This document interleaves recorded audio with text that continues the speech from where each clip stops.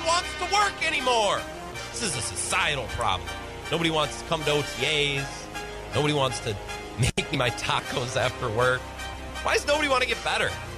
This is where Wisconsin gathers to talk sports. Packers, Brewers, Badgers, Bucks. The Wisco Sports Show is on the air. Here's your host, Grant Bills.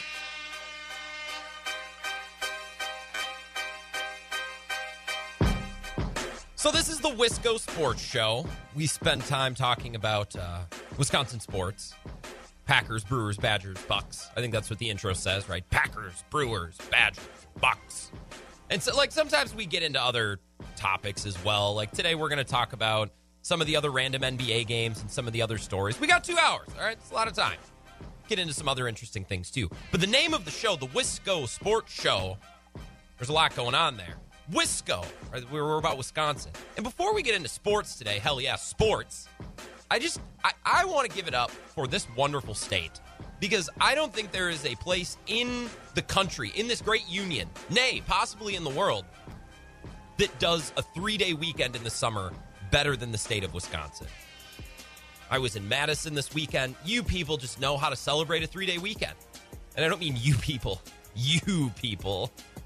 I mean the fine citizens of Madison and the surrounding communities. Fantastic. You know how to celebrate. And then I was up in the CV, the Chippewa Valley, just northwest of Eau Claire. I was doing some supper clubbing, honky-tonking, tapping my boots on Saturday night. This state I just love 3-day weekends in Wisconsin. Memorial Day weekend, Labor Day weekend. Wisconsin just does it better than anywhere else. I thought that was important to note. I think we should give ourselves a pat on the back. Before we talk about how great the Brewers and the Bucks are, we should talk about how great we are as a state as a whole. I thought that was important context today coming out of the 3-day weekend. It's the Wisco Sports Show. As I just said, I probably get into sports. My name is Grant Bills. I hope you had a wonderful 3-day weekend. A little bit of a best of yesterday. Some fun moments, some good interviews. I didn't want to do a show yesterday. There, I said it. We could wait 24 hours to talk about how the Bucks swept and how the Brewers are winning. I took the day off yesterday. I think it was warranted. It was nice. I'm glad to be back today, and I hope you enjoyed the 3-day weekend. Ate lots of brats and hot dogs and potato salad and pasta salad and fruit and everything else and drank a lot of beer. Celebrated however you celebrate a 3-day weekend. Wisconsin does it the best, as I stated. Glad to be back, and we have some positive, fun stories to talk about today between the Bucks and the Brewers. Both are killing it. We're going to mention the Packers for a few minutes. Now, I was on the Zone in Madison. The Zone with Ebo this morning, as I do every week. And no, I didn't forget about it until 7:40 this morning when the phone rang. I wasn't surprised at all. I was sitting with all of my notes ready to go. I forgot this morning. Luckily, my ringer was on. So I talked to Ebo at 7:40 on our affiliate Madison, The Zone. And Ebo was so enthusiastic to speak with me to the point where he booked himself on tonight's show. And Grant, I'll come on tonight. Let's talk Brewers tonight. Let's get into it tonight. And I was like, this is amazing. My guests are doing the work for me. One of my least favorite parts about this job is booking guests, reaching out and being like, hey, you got plans tomorrow? You got stuff going on? Can you come on? What time? It's just, never ends. I get guest booked for tomorrow, and then what happens? Well, now I got to do Thursday, and then Friday, and then next. It's never ending. I don't like that. So if a guest is going to step up to the plate and be like, well, I'll come on tonight. Hell yeah. I'll clear my schedule. You're more than welcome. But here's the thing. Getting caught up in his own enthusiasm, Ebo forgot that he had plans tonight. So if you were listening this morning on The Zone and you were excited to hear from Ebo in the afternoon, no dice. He's going boating with his wife. They got a new boat, so they're all about that. So they're probably out cruising as we speak. We will be joined by David Gasper reviewing the Brew coming up at 4:35. Even though it feels like a Monday, it is Tuesday, and I don't think we wrote this down officially anywhere. I don't think we agreed on this, but we've just been chatting on Tuesdays, catching up about the Brewers, and we have a lot to catch up on today. The Brewers have been winning games, so we'll talk with David Gasper at 4:35. If you're all about the Bucks today and you want to talk about the sweep, the Bucks moving on round 2. Well, we kind of knew that they were going to move on going into the weekend. This series was over, especially when they went up 3-0, but it felt over at 2-0-2. They did sweep the Heat. They ended the series on Saturday. We're going to talk about that, but we're going to get into that coming up in the second hour of the show. To lead, this is the Brewers. They're the drug I can't quit, so that's where I want to start today. You're welcome to make your voice heard. step up and join the conversation if you'd like. You don't have to, but you certainly can. 608-796-2558. You can tweet at me, follow me at Wisco Grant as well. Today was supposed to be Aaron Rodgers Day. This is the June 1st deadline. Nothing happened. Shocker. Although I think it's important to remember it's post June 1st, which doesn't that mean they would have to do it tomorrow? I'm not a lawyer. I'm not an accountant. I don't know exactly how this works. But when you talk about a post June 1st deadline, I think that means the move would have to happen tomorrow, right? Now, in principle, I guess they could agree and announce a trade today and just wait to officially push it through until tomorrow, but that seems weird. So I didn't expect Aaron Rodgers news today. I suppose it would have to come tomorrow. I don't expect news tomorrow either.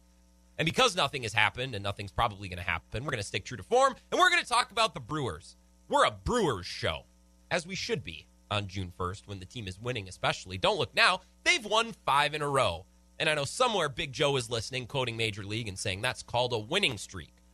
So I'll shout out Big Joe before he even tweets in today because he typically does at some point.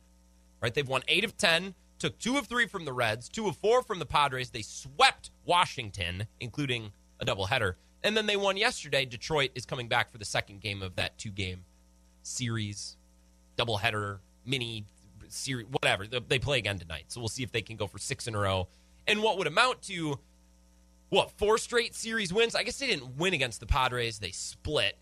But morally and fanatically, I think we're going to call that a series win. Taking 2 of 4 from the Padres, I'm going to call that a series win. So we'll see if they can keep it going. Detroit had won 3 in a row. They're not an amazing team, but they had been playing good ball. I say all that to say this. The Brewers are hot. The Brewers are winning. They've turned it on a little bit in the last 7 days. And we talked about this a week ago yesterday. Go back to last Monday. We led the week with it. We led the show with it. David Stearns is calling up Keston Hiura shortly after trading for Willy Adames. And what did we talk about? They're fixing to go on a run. They're trying to get a spark. They're trying to catch lightning in a bottle, considering that Wong, Yelich, Kane, Narvaez, all healthy together for the first time really all season.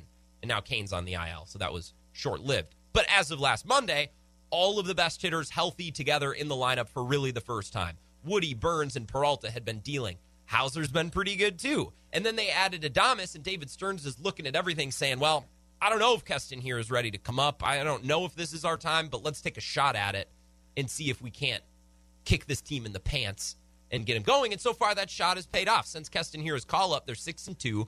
One of those losses was an extras. Easily could have gone the other way. David Stearns' strategy of seemingly trying to kickstart this team a week ago yesterday, it's worked. We got to give ourselves a pat on the back for talking about that last Monday and trying to read the evidence and read the tea leaves and maybe think about where this team was going to go in the next 10 days. I want to come at this hot streak from 2 angles. I got 2 approaches to thinking about the last week. One is an approach of positivity and excitement and enthusiasm and optimism. And then also a word of caution, right? A little bit of a disclaimer, a little bit of fine print to put under these last 10 games, 8 of which the Brewers have won. So I want to start with the positivity, and then before we take a break, I do want to say, but just something to keep in mind. So I don't mean to be a wet blanket, but a heads up because I kind of will be here in about 10 minutes. Let's start with the positive. The pitching is maintained. Brandon Woodruff, by the way, won MLB Player of the Week alongside, who is the other one? Jose Abreu. Brandon Woodruff in the last week, 2-0, 14 innings pitched, an ERA of 0, 18 strikeouts. He's been amazing. And so was Burns, although he walked a couple of guys yesterday. Tisk. Be walking, guys. Go back to the no walks. Freddie Peralta has been awesome, and Adrian Hauser, at least in his last start, was really good. And Eric Lauer was really good last week, too. They didn't win, but that's because they weren't scoring any runs. The offense has started to spark a little bit in moments. And as we've talked about before, right, even at its best, this offense is probably not going to be insane. It's not going to be 2011 where they're smashing home runs every other at bat. Right, this is still a team built on run prevention. So even if the offense is clicking, and even if the offense is playing as its best version of itself, it's still not going to be amazing. It could be pretty darn good, and it could certainly be good enough to contend and get into the playoffs and do some damage the way they're pitching. But this team is still built on run prevention. However, in the last 10 days, the offense has been a little bit better. Colton Wong has been great since he's been healthy. Adames has been a spark since they've acquired him offensively. He had a 2-run homer yesterday. Yelich has been getting better. I want to see more power, but he's at least been hitting the ball hard. right? Kane doing a lot of different things well. He went on the injured list today. That's a bummer. And Avi Garcia is in one of his famous Avi Garcia hot streaks. He's crushing the ball every which way, including a bomb off of Max Scherzer the other day. Right? The offense has been coming around. And maybe most importantly of all, and I think a focus of a lot of Brewers fans, is they're better situationally, or they have been better situationally. Right? They've laid down a couple of bunts in the 10th inning now, at home in a tie game. That's good strategy. Right, and I think the last couple of days were misleading, right? We look at the last few days and we're like, oh my God, they're bunting now. They're really embracing bunting. Well, the last 3 straight games at home have gone into extra innings. So the last couple of games are all outlier scenarios in which a bunt is a good idea. I tweeted yesterday, bunting at home in a tie game in the bottom of an extra inning game, that's good strategy. That's smart. It's not something you're going to see a lot, but in the last couple of days we have, because they've been in extra innings 3 times in the last 3 home games. Right, and neither game was won directly by the bunt. Jackie Bradley Jr.'s double the other day, as we talked about on Friday, or was that Thursday maybe? Thursday or Friday, whenever that was. Jackie Bradley Jr.'s double off the wall would have scored him from second anyways. Right, yesterday Luis Urias put one off the wall in right center field. That would have scored Omar Narvaez anyways. Right, so maybe the results weren't impacted by the bunt. But what do I always try to teach, especially with football, as we talked about the draft this spring? We're always talking about the process and how arguably the process is more important than the results, right? Bunting in extra innings at home in a tie game. That's good process. That's a good idea. That's something you should do. Now, whether the results pan out or not, whether the bunt ends up mattering, it's good process. By the way, you know I'm anti-bunting most of the time. You notice all the qualifiers I put on that statement? When you're in extra innings, at home, in a tie game, okay, bunting is good process then. That's about the only time bunting is good process. Maybe you get in the bottom of the 8th, bottom of the 9th in a tie game. Then maybe I could hear it, depending on who's to the plate and depending on the situation. But this has been good process the last couple of days. And I've been a little bit petty and said, well, the bunt didn't end up mattering because they got a double. They got the deep single from Urias anyways. It does make a difference. Luis Urias, after the game yesterday, saying the bunt in the 10th inning changed everything. Or at least that was the label on this chunk of sound that Zach sent me. I believe Zach is trolling me by wording it that way. No, definitely it changed completely the game, because let's say Narvaez would stay at second, probably the outfielders, they would be like deeper in the outfield. So I wouldn't even have a double, I think. So that has changed everything. And that's an important point to remember, right? If you look at the box score, you're like, well, he got a double, would have scored a run anyways. Got a big single, would have scored a run anyways. Coach Wench, I believe it was last week, made a good point about bunting, too. Moving that runner from second to third in extras is going to change some things. The pitcher might have a different approach, make the pitcher stress a little bit more. Maybe you manipulate the outfield. They come in closer to really, really sell out, because if there's a shallow pop fly, they want to be in a position to catch it. If you hit it towards the wall, it's going to score a run anyways, and that's what Luis Urias is speaking to. It's good process to bunt in the bottom of extra innings at home in a tie game. When you know you only need that one run, it's good process. And something else we've talked about this year, and I think this plays into this discussion of process, right? The length of a 162-game season and how good managers always need to be learning. They need to get smarter every single game. They need to learn something new about their team. They need to learn something new about the process with which they should manage their team. That's what smart managers do. So when September rolls around, you got a good read on everyone on your roster. You've seen every scenario. You've had success. You've failed. Right? That's what good managers do. And we've discussed that normally in the context of bullpen management. You get to know your bullpen, who's best in what scenario. But I also think that plays into our conversation about small ball and situational hitting, right? Counsell is getting smarter, and he's learning his team more as the season goes along. Right, and Craig Counsell even spoke to this yesterday. He's like, hey, if Keston here maybe wasn't at the plate, maybe we don't bunt. But he's shown that he can do it, something that he's learned over the last couple of days. Ironically, it was literally the same 4 players that were going to be involved in the inning, with Narvaez on second and Keston up and Louie and Jackie behind him. So, yeah, it's situational. I think Keston shows you he's a good bunter. And so that I feel like the chance for success on the sack bunt is way up with Keston. And I think so that's a good reason to do it right there. Yeah. Learning something about one of your players. You try dropping down a bunt, it works. He gets down a good one. Okay, so I know going forward, well, if Keston here is at the plate, that's an option. That's something on the table. Now, you still want to feel out situation and what's going on. But knowing that about Keston here, that plays into his decision. Craig Counsell getting smarter as the season goes along, learning something about his team every game, win or lose. Now, before we take a break, I am tickled, just delighted that the Brewers are winning. Right? Sometimes I feel like I'm one of the few people in this fan base that actually believes in this team, wants them to win. I will not waver. They could lose 10 in a row. I'm going to believe that they're a good team because they are. So I'm amped that they've won 8 of 10, and it's something we kind of predicted last week. But a word of caution about these last 10 games. We kind of saw this once already. If you look back on their schedule, it's a couple of weeks ago now. It's crazy how many games the Brewers have actually played. Right? The Brewers are now 29 and 25. The season goes by so fast. All of a sudden you look around and you're like, holy cats, we're coming up on 75 games played, or we're coming up on 100 games played. If you look back at the Brewers' schedule to where they played the Dodgers, right before they started to drop off and lose a bunch of games, the Brewers won all of these games close.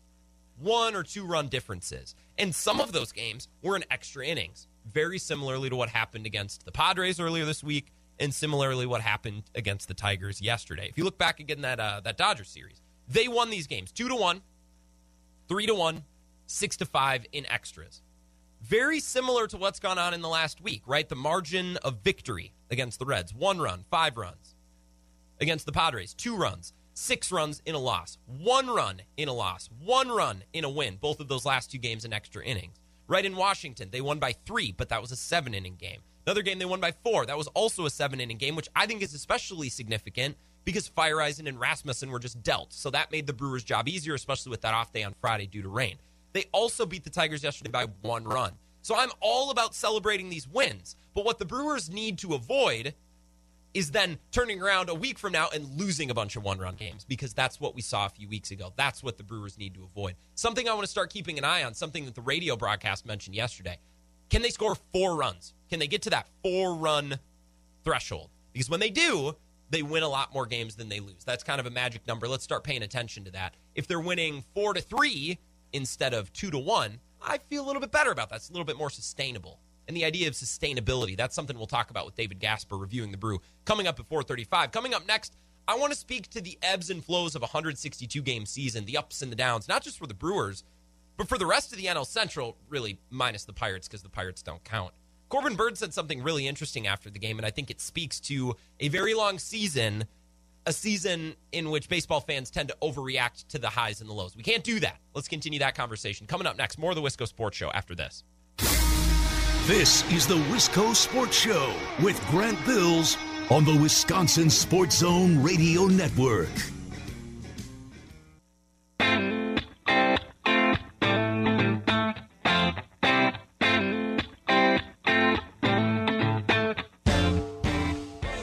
Wisco Sports Show.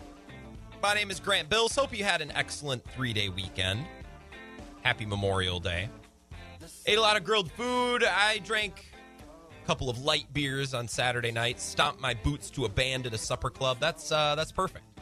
Wisconsin does 3-day weekends in the summertime, just about better than any other place on earth. That's a fact. No need to research that. That's just understood. That's a given. 608-796-2558. Evo was promised to us tonight. Evo booked himself this morning and then backed out. Eric in La Crosse isn't happy about it. Evo's out on his boat, and Eric asks, so he doesn't have a phone on his new boat? Yeah, that's kind of toxic. Isn't it? I'm out on my boat. I can't spell. Okay, we get it, Evo. You have a boat. Relax. Schmidt says, can you do a starting 5 of regions in Wisconsin? Where does the CR rank? I'm assuming CR means Coulee region. Schmidt, because I saw this over the commercial break, I was able to scratch down some notes. The way I see it, I came up with 5, and I'm sure I'm missing some, and I think we can prioritize the places in Wisconsin where the show broadcasts, because those are the best. So let's forget about Milwaukee, which is basically just an extension of Illinois over there anyways. I think we have the Northwoods, which I think is like Highway 8 and above. So if you go Barron County and north, so you got your Rice Lake. You go up farther, you talk about Minong, Gordon, Solon Springs, Barnes, that area. I think the Northwoods would have to be in your starting 5. I think the Chippewa Valley, Eau Claire, and the surrounding areas. Here's the problem. You ask about the Coulee region. If we're doing the best regions, it's really tough because the Coulee region and the Driftless region bump up against each other, and I think they detract from each other. The way that 2 great players on the same team split votes for the MVP, Coulee region and the Driftless region, that would be tough. I'm also very partial to bog country myself, Toma and the surrounding areas. I think that's a very slept-on portion of the state. I love going to bog country. It's just a hidden gem. It's very peaceful, very quiet, and it's beautiful. So those are just a couple of ideas. I don't know what regions I would be forgetting. I don't like Door County, but I don't go honeymooning. I don't have a significant other to go pick cherries with in Door County or whatever they grow. Is that cherries, right, in Door County? Yeah, I'm not. So we can leave them out for now. That's what I have, Schmidt. Thank you for derailing the show. It was a fun conversation. Thank you for the text. 608-796-2558. Tweets at Wisco Grant. We're talking about the Brewers naturally. 1-8 of 10.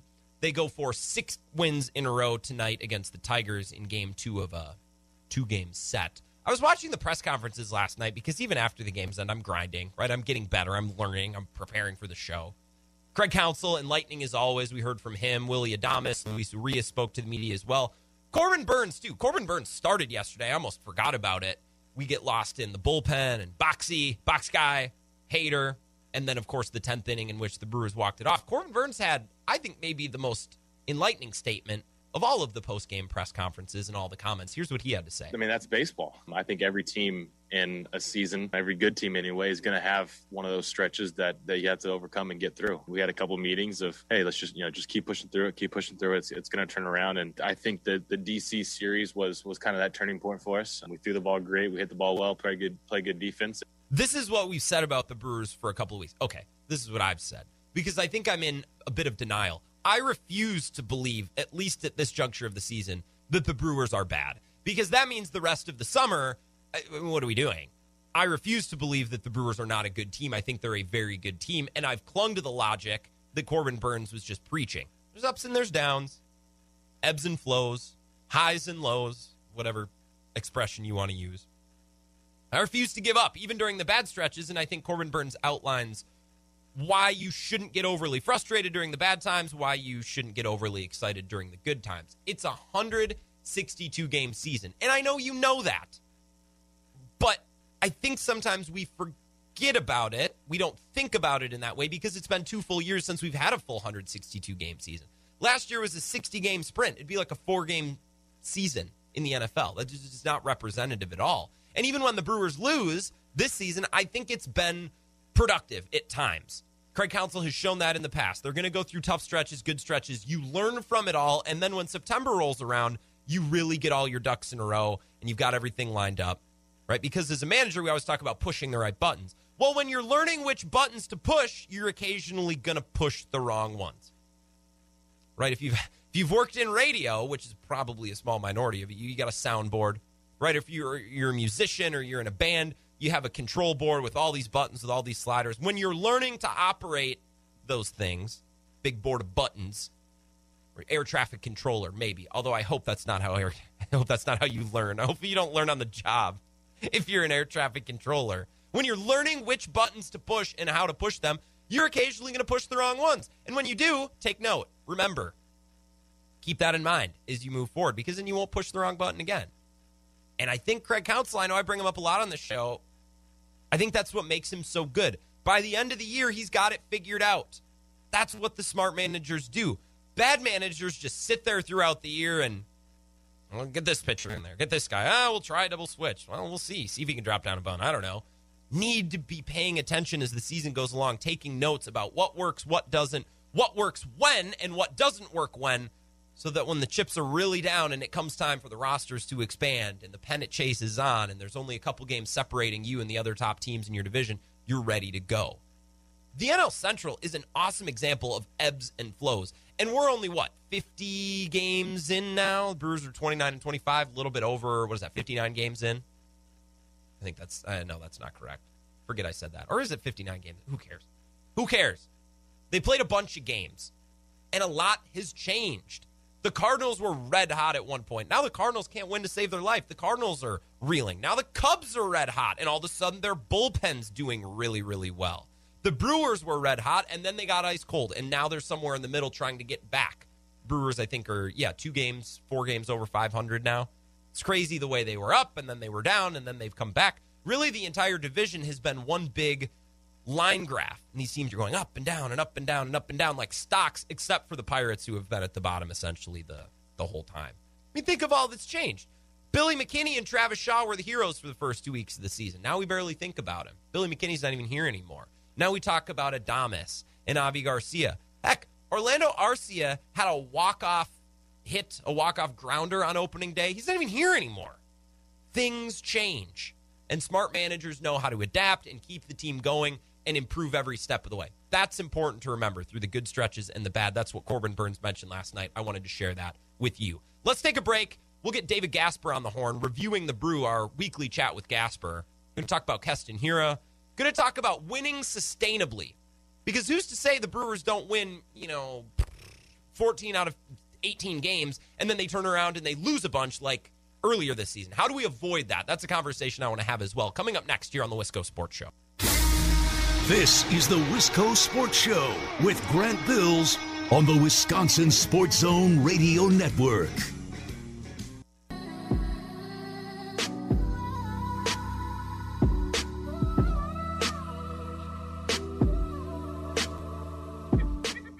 Wisco Sports Show rolling on. If you've been bummed out so far because we haven't talked about the Bucks, we'll do that in an hour from now. I do have some spicy Bucks takes. Well, spicy is probably the bad word.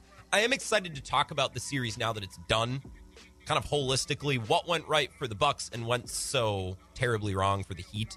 So we'll have that conversation in about an hour. We're leading with the Brewers because it's what we do. We're a Brewers show, as should be the case on June 1st. Yesterday, winning their 8 out of the last 10, winning their 5th in a row, 3-2 in extras over the Detroit Tigers.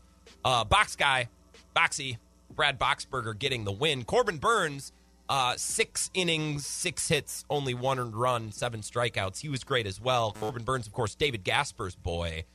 Gasper now joins us on the talk and text line. The Grand Poobah at Reviewing the Brew. Gasper, how was your Memorial Day? Did you watch a lot of Brewers, eat a lot of brats? Same exact as me. Did we do the same thing this weekend?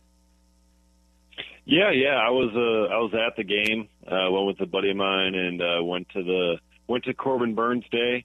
I'm able to enjoy it as one enjoys a baseball Corbin Burns Day on Memorial Day. So it was a really good time, and got to see Corbin Burns pitch, and he got a little bit of run support there late, and then the lead was blown like 3 pitches after he was taken out. That was rough, but hey, still got to see a Brewers walk-off win, so can't complain too much. Do you have a season ticket package where you only get tickets to the games that Corbin Burns starts? How do you swing that? Because you're at every Corbin Burns start. And I've tried. I missed the first couple. I've gone to I think his last 3 at home, and he lost the 2 previous ones. So if they lost this last Corbin Burns game, I would have had to banish myself from Corbin Burns Days, and that just would have been sad for me. But yeah, so luckily they won, so I don't have to banish myself. I am not the cursed on Corbin Burns there, so we're good to go. I'm glad that you understand that as like. It stinks for you. It's not really your fault, but I'm glad that you understand the gravity of the situation because, if they lost yesterday, you can't go. And then, it's not your fault, but I'm glad that you understand that because I agree with you. They have now won 8 of 10, 5 in a row, as you heard as I chaotically tried to set up this segment as we came back from commercial. We talked about this last Monday, right, where calling up Hiura, all these guys are healthy, things seem to be pointed in the right direction. Let's see if they can't get hot, and they have. Why? Why have they been able to do this over the last 10 days or so? And you can't say just like they scored more runs. Like that's a cop-out answer. We got to be more interesting than that. Like what's been the difference over the last week? Well, over the last 10 games, I mean, that's also when Willy Adames arrived. And I think his arrival is really something that has sparked this team. I mean, since coming over to the Brewers in 10 games, Adames is hitting .324 with a .969 OPS, a couple of home runs. He's really sparked life into this team. I mean, he's one of those guys that he's kind of like Orlando Arcia and Jesus Aguilar in the fact that he brings so much energy and fun to the clubhouse, to the dugout, to the field, that it just kind of brings everyone else and all their energy levels up and just kind of helps them play better. That's kind of been a centerpiece of the Brewers teams over the past couple of years. And after the trade of Arcia and losing Aguilar and losing all those other kind of fun guys from their clubhouse, bringing a guy like Adames back has really kind of, restarted that kind of thing. So I think that's something that really kind of sparked this club, the additional Willy Adames, not only what he brings in the clubhouse as a leader, as an energy bringer, but what he's done on the field. I mean, hitting .324, I mean, that's something that the Brewers haven't gotten out of, pretty much anybody all year. And I know it's a small sample size, but still, I mean, he's someone that can really bring it there, both on the field and off, and that's something that this team has been missing. .324 is better than some of their players combined. So I think .324 is especially outstanding when you consider how low the batting average of some of these other players are. Now, I don't believe this to be true, Gasper, but I'm just trying to put myself in the mind of some other Brewers fans that might try to make this point.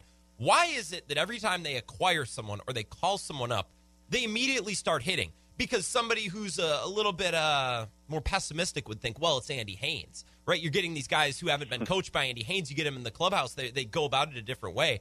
I'm not going to ask if you buy into that because maybe you do. Why is that? Is that just a coincidence?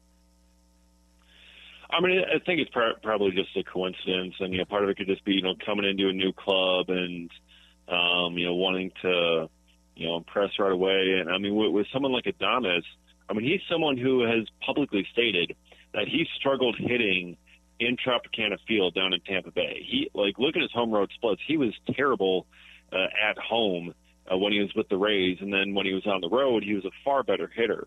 So now that he's in Milwaukee and he's been, with them and, the games at home, it's a much better hitting environment. The batter's eye is phenomenal. So easy to see the ball in Milwaukee, and that's really kind of helped Adames in his adjustment period. And it's not really as much anything that Haynes could do, but it's just a matter of seeing the ball. And some guys are seeing the ball well, like Adames is right now. Some guys aren't seeing the ball well, such as Keston Hiura. And there's only so much that a hitting coach can actually do with that when a guy has to be up there and trying to see the ball, and you only have a split second to react. Yeah. So the vibes, different vibes from Tampa Bay and different architecture in the batter's eye. I'm just going to say vibes, getting out of Tropicana Field and into American Family Field, a hitter's ballpark, which we hear about every time somebody's acquired. It's like, well, they'll hit better in Milwaukee. It actually typically is the case. It's been the case with Adames. We're talking with David Gasper, our good friend from Reviewing the Brew. Can we talk about situational hitting, right? I'm looking at extra innings. Now, they have dropped a couple of bunts down, and I do think that's made an impact. I know you're not a big bunt guy. I'm certainly not a big bunt guy, but I think there is a place for it in extra innings. I think it's a little misleading in the last week. They've had 3 extra inning games in the last 3 games at home, so it seems like bunting is like the new norm. No, I think it's very much a rare circumstance. We've just seen it coincidentally a couple of times in the last couple of days. Is it that they've gotten better at situational hitting and better at small ball, or is it just good luck? Well, I mean, when you look at both of the situations where the Brewers have bunted in the last week or so, they were both done by Keston Hiura. And Craig Counsell has said that he knows Hiura's a good bunter. He knows it from, when Hiura was in college. His college coaches taught him how to bunt. He's laid down 2 beautiful bunts. Each time it was just a gorgeous bunt as far as bunts go, I guess. But really, that was just kind of the situation, where it came up and it kind of made sense. And really, there's probably not much better Keston Hiura was going to do if he was going to swing away in those kinds of situations. He has been rough lately. He's down, I think, 133 on the season for his batting average. I mean, it has been a really rough go for him, and just kind of trying to come through. I mean, when you're tied there in the 10th inning, it makes a little bit more sense to go with the bunt with the runner on second, especially Omar Narvaez. But, when it came up and it was Keston Hiura, I think he's probably the only guy, the only position player that Craig Counsell knows can bunt. I mean, he talked about Hiura knowing how to. I don't know if anyone else does know how to be honest. So Keston Hiura is now a defensive specialist who can play multiple infield positions and the outfield, and a bunting guy. I did not envision this from Keston Hiura to start the year. What do we do with Hiura? No. I mean, what's the next step? If he continues to just hit like this, we all know his potential and we all know his importance, right? He's a power right-handed bat, and this team has no power, and they certainly don't have righties who hit for power, especially if Avi Garcia isn't red hot, which is, I mean, he's very hot and cold. What do we do with them? I mean, are we having a conversation in 2 weeks about needing to send him down again, or what comes next for Keston Hiura? Yeah, that's something I'm working on figuring out. And I've got an article that I'm working on about that right now, trying to figure out what to do with him. And they have a couple of different options that they can go. They can, option him down and try to, have him figure more stuff out at AAA and just try to get someone else in there to get production at first base in the meantime. But if you do that, you risk damaging his confidence even further and really kind of screwing him up mentally, where he may not become useful at all for the entire season, or perhaps even longer than that. Or they could keep him up at the big league level and just try to continue riding it out until he finds whatever it is and is able to get going. And that could take another week. It could take 2 weeks. It could take a month. But it's hard to know when he exactly will get going, because now we're 2 months into the season. Yeah. And he still hasn't been able to get it going. Like now, if someone's off to a bad start and they haven't gotten it figured out by now, it's probably just going to be a bad season. So they could try to write it out, see if you can find, something. He's not going to, no matter what the end of the year stats are, it's not going to look good for him just because he put himself in such a big hole here to begin with. So it's going to be one of those options. I don't see the Brewers trading him. I don't see the Brewers completely giving up on him, but they got to ride it out for a little bit longer and risk damaging the current team, or they send him down to try to help out the current team and risk damaging Hiura for the future and damaging his confidence. So it's going to be a fine line for them to walk. But at the same time, over the next couple of weeks, the Brewers are facing some really weak opponents. They got the Tigers, they got Arizona coming up, and they got Cincinnati, they got Pittsburgh. So they got a lot of pretty weak opponents in the schedule coming up. So hopefully he can get some hitting going against them, but it's a very tough spot that he's in, because he raked plenty in AAA. Yeah. So he should be fine, but he hasn't been able to figure it out at the big league level. I propose another option. We get a time machine. We go back to 2018 and we trade him for Manny Machado. Is that on the? Probably not. Like, maybe could do that. No, I don't see that working out. But I mean, if you got the time machine figured out, that's a different thing entirely. Well, I know. I would take that, and I would take the time machine and stop Jimmy Nelson from diving back into first base if I had that. Yeah, I'd probably stop the Aguilar trade, or even the G-Man Choi trade. I'd go back and I'd recoup one of these first basemen. I don't know about the Trent Grisham trade. That's turned into such a mess. It's not just as simple as one bad trade. But yeah, maybe David Stearns, he's a smart guy. Maybe he's working on that. David Gasper reviewing the Brew. Last question. This is a big picture question. I love these. I love that the Brewers are playing well right now and they're winning, but I'm concerned because they got on a hot streak a few weeks ago that culminated with winning 3 of 4 from the Dodgers. The peak of the season, in my opinion, the most exciting game so far was that Saturday night game in extra innings when they walked it off against LA. And then at that point, they went in the tank. And it's not like they played substantially worse. They just got unlucky. And when you're playing in 1 or 2 run games, luck factors into the result so much. How do the Brewers find a way to win more sustainably, or sustainably, not sustain? You know what I mean. How do they find a way to win games in a way that's not going to drop off the table in a week or two like it did a month ago? Does that make sense? Yeah, they just need to find more, find the consistent hitting from their expected guys. They need Christian Yelich to be Christian Yelich again.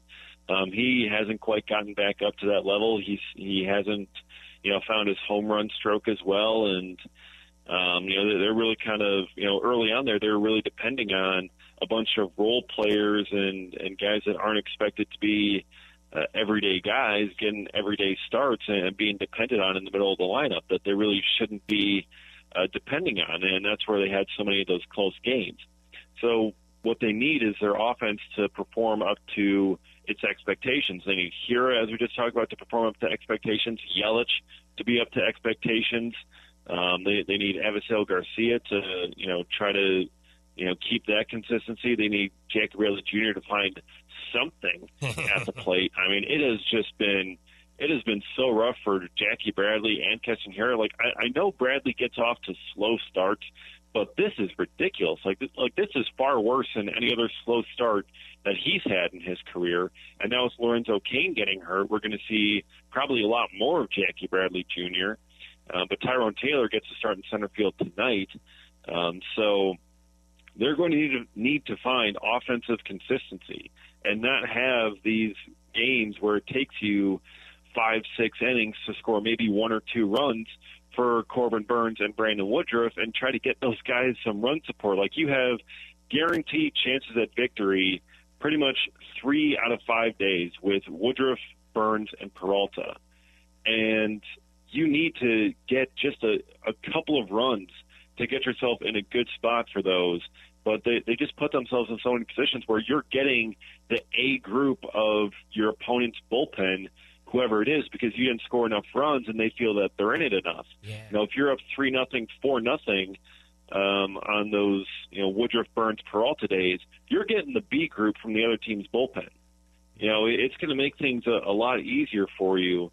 And they haven't been able to put themselves in that kind of a position consistently. That's outstanding, and that is the point that I'm going to use. Not steal, nay, this is a collaborative effort, but that is a really interesting point. Facing the best relievers, taking yourself out of those close games to make life easier. And then all these offensive players, they get better swings. They have a chance to actually face some pitching that's not as good and to build some momentum. Yes. I love that. In fact, get some confidence. Yes. You see a couple of good results there, and then it leads to more. Success begets more success. Hitting is contagious, and there we go. Roll out the cliche. We're not sending players down to AAA. We're going to create AAA. We're going to create that environment from the 7th inning on. I love this. In fact, I'm going to let you go, Gasper, take a break, and then I'm going to continue to talk about this right up until 5 o'clock when we take a break. Oh, and then talk more about the Brewers. Today's been really fun. I appreciate you, and I'm glad that you have been so willing to join us once a week, Gasper. Thanks again, man. Yep, thanks a lot, man. Take care. You as well. Take care. David Gasper reviewing the Brew. Damn it, I wish I would have thought of that. That sucks. Although, when my guest brings up a great point on the show, who's to say that I didn't foster such conversation? It's a collaborative effort. That's what I'm saying. Let's take a break. I want to continue to talk about that idea. That's very interesting. More of the Wisco Sports Show after this. This is the Wisco Sports Show with Grant Bills on the Wisconsin Sports Zone Radio Network.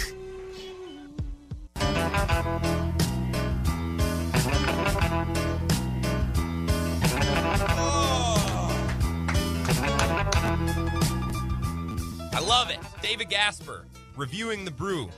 Appreciate him willing to join the show once a week. This is the Wisco Sports Show. My name is Grant Bills. The only part I didn't like about that interview is that Gasper made a point that I didn't think of making first. It's an excellent point. Talking about the Brewers always facing the premier relievers from the opposition. Because when you're playing in games that are decided by 1 or 2 runs, you're willing to roll out your best relievers because the game's close. You got a chance. And we've seen this with Craig Counsell. If the game is tied or it's close, we'll roll Hader out there. Typically only if it's tied. He'll never really pitch Hader when trailing, and he shouldn't. But more willing to roll out. Let's think of this in the context of a week or 2 ago, right? You'll roll out Feyereisen, or you'll roll out Rasmussen or Williams. And Williams needs work too. So you're more enthusiastic about using your premier arms in a game that's winnable.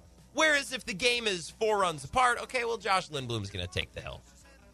Or we're going to roll out, Angel Perdomo, right? And when the Brewers are always playing in these close games, they're going to see premier relievers from the other team. If you're up by 4 or 5 runs, now you're pitching against the junior varsity guys, and now life gets easier for Keston Hiura and Jackie Bradley Jr. because they're seeing guys that aren't as good. So you don't have to send them down to AAA to have an easier time. You could just let them work through things in the 7th, 8th, 9th inning. It's brilliant. It's a cheat code. Just score more runs. Everything gets easier. And I think we rolled out some cliches, right? Hitting is contagious. right? Offensive success begets more offensive success, and that's cliche. But if you score more runs, well, if you're getting a lead, now you're going against pitchers that aren't as good, so it gets easier to score runs, and then it gets easier and easier. It's a vicious circle, but it's a good thing, so it's like a circle of baseball positivity, if that makes sense. Coming up in the second hour of the show, the program, after the top of the hour break, 5 o'clock, I do want to get into the Bucks. I have a lot to say about this series, Bucks Heat. Now, Game 4 really didn't teach us anything new. We didn't learn anything new. We just were kind of reaffirmed in what we already thought. The Bucks are a standard deviation or two better than the Heat in just about every way. They trounced them for 3 straight games. They trounced them for a 4th. It's not like we discovered renewable energy. We just were proven correct in what we already thought and what we already know. The Bucks are way better than the Heat. We'll kind of do a in memoriam of this series. I don't want to look at Game 4 specifically. I want to talk about the whole series. So we'll do that coming up. I do want to talk more about the Brewers, and let's spend like 5 or 6 minutes talking about Aaron Rodgers, just for fun. Just for fun. It's Tuesday, but it feels like Monday. It's just kind of a wacky day. We'll do that. Aaron Rodgers, Bucks, and Brewers coming up next in Hour 2, the Wisco Sports Show. Ain't gonna rate your record high. You ain't gonna get him 'cause I got him.